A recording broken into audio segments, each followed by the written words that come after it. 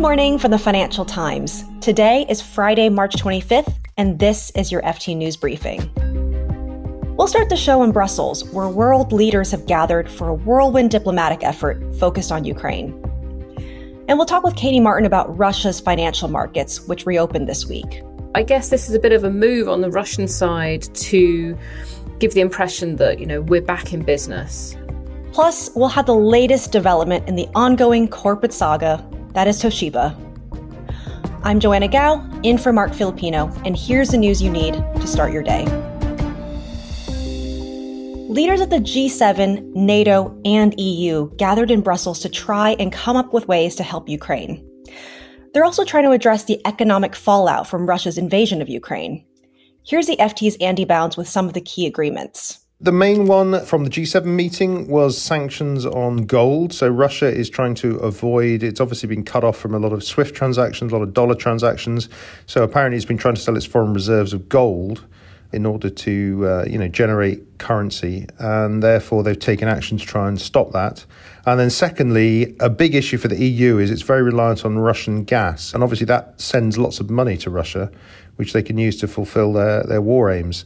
So the US is going to step up and announce that it's going to provide or try to provide some more liquefied natural gas to the EU in order to mean they don't have to buy as much from Russia.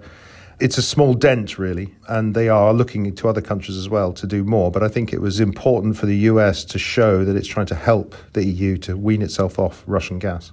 Andy, how significant do you think these meetings are? How often have all three major groups come together? I think it's very, very rare. I haven't seen this happen before. What we've seen is a lot of Western unity, and of course we have to include Japan as well when it comes to the G7. And I think President Biden and the EU and Japan and Canada, they're all very keen to be seen as united and taking similar sanctions at similar times to deal with the Russian aggression. I think they think that's very important, that Vladimir Putin realizes he can't pick off one country against another and try and exploit differences. I mean, the one consistent guest, actually, at all three meetings has been, apart from President Biden, has been Volodymyr Zelensky, the Ukrainian president, who has spoken at each one via video link from Kiev. Andy Bounds is the FT's EU correspondent.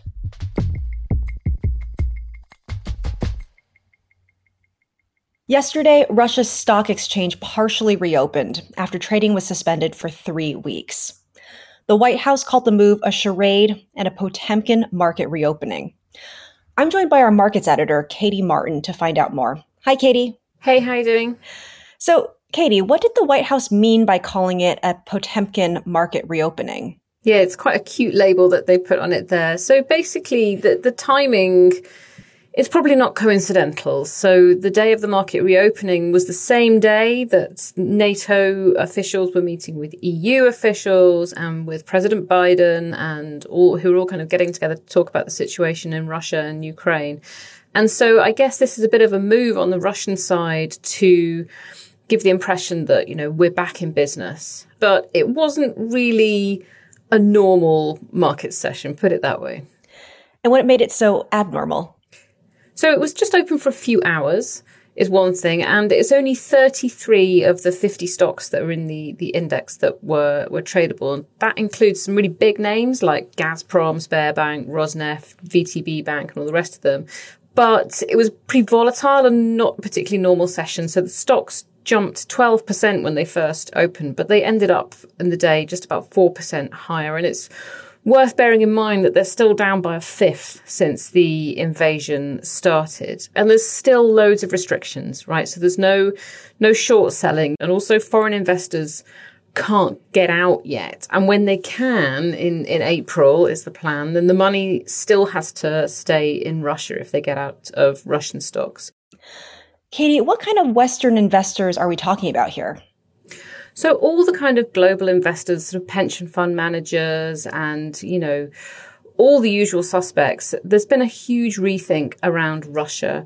And there is a debate, is the best thing to do to sell shares and effectively free them up for Russian oligarchs to buy cheaply and hold for the long term? There are some real ethical dilemmas around what to do with existing Russian holdings. But it's very clear that certainly no investors that I speak to are going to be looking to rebuild a position in Russian markets, in Russian stocks anytime soon. At the same time, we're also seeing hedge funds bargain hunting for corporate bonds in Russia and also Ukraine. Can you tell us more about what's going on with that? So Russian debt really got taken to the woodshed when the invasion started. And so there are some hedge funds out there, classic hedge fund names like Silver Point, Golden Tree. There's a clutch of them that are saying, if I can buy Russian corporate or government debt incredibly cheaply, maybe they buy it at 10 cents on the dollar or, 10 kopecks on the ruble. At some point in the future, I will still be made whole. And if you're prepared to play the really long game and hold this stuff to maturity, then it's possible that you might not get 100 cents on the dollar when the principal's returned to you, but you might at least be able to get something more than you paid for. But you have to be prepared to sit on this paper right through to maturity and potentially to get lawyers involved to actually extract the money when it's all done and dusted. And is this the same thinking for people investing in Ukrainian bonds?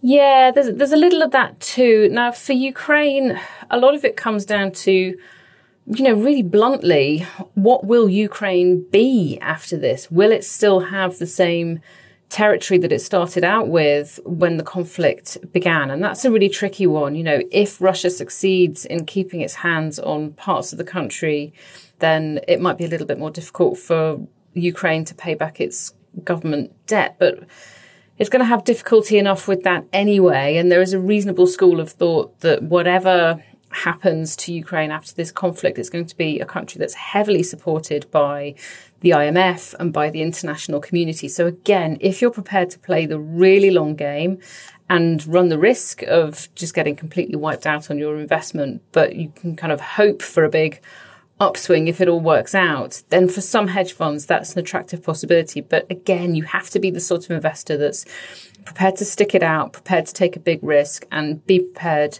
if necessary, to get the lawyers in to get your money out at the end. Before I let you go, Katie, I want to ask you about what's going on in the U.S. Treasury market. It's been the worst month for Treasury since 2016. So what's happening? Everybody hates US Treasuries at the moment. This pendulum has swung a few times this year, but certainly the groundswell of opinion now is, okay, we have to face up to the fact that the US Federal Reserve is going to be raising rates.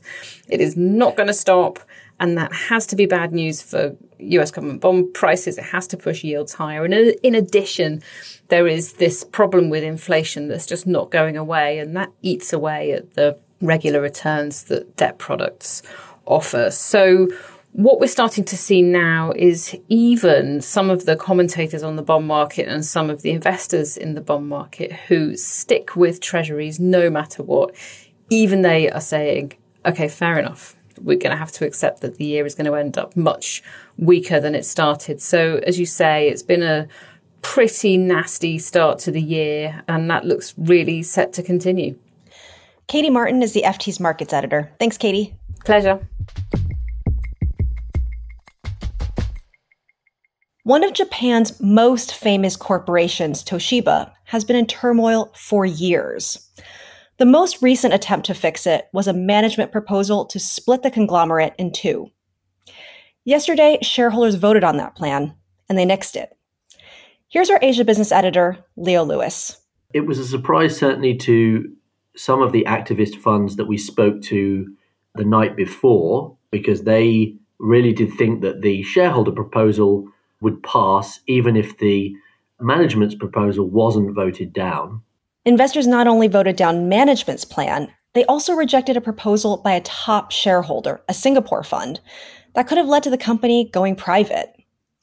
Leo says there are two ways to look at the two failed proposals. You can be very kind of pessimistic, and I think that the lead up to this demonstrated very clearly that there are quite significant divisions within Toshiba's management. We know that there are significant divisions on the board. And so, when you see a company with three distinct lines of division, you think, well, gosh, is anything going to unlock this?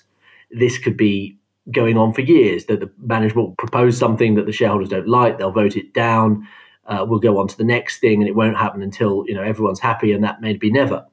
I think there is also an optimistic reading that this actually hands a kind of unspoken mandate to the new CEO to sort this out. And we can live in hope that actually this new CEO, who is very well regarded, does come up with something that unlocks this kind of logjam that we're in. That's the FT's Asia business editor, Leo Lewis. And I'm Joanna Gao. I've been filling in for Mark Filipino this week. Mark will be back on Monday. But if you can't wait to hear his voice, he'll be on Twitter Spaces today hosting a discussion on Putin's inner circles. And we've got a pretty amazing lineup of people, including Professor Anatol Lieven. He wrote the story about the people closest to the Russian president that many of you have been reading and talking about. Also, you'll hear from the FT's Polina Ivanova and Henry Foy, Gillian Tett, and Courtney Weaver. That's on Twitter Spaces today at noon Eastern Time and 4 p.m. GMT. We've put the link in our show notes. The FT News Briefing is produced by Fiona Simon and Mark Filipino. Our editor is Jess Smith. We had help this week from George Drake Jr., David De Silva, Peter Barber, and Gavin Coleman. Our executive producer is Topher Forhez. Cheryl Brumley is the FT's global head of audio, and our theme song is by Metaphor Music.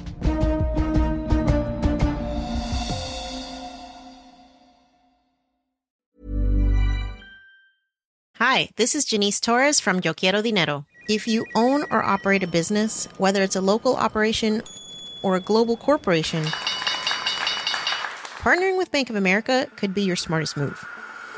By teaming with Bank of America, you'll enjoy exclusive digital tools, award-winning insights, and business solutions so powerful, you'll make every move matter. Position your business to capitalize on opportunity in a moment's notice. Visit bankofamerica.com/bankingforbusiness to learn more. What would you like the power to do? Bank of America N.A., copyright 2024.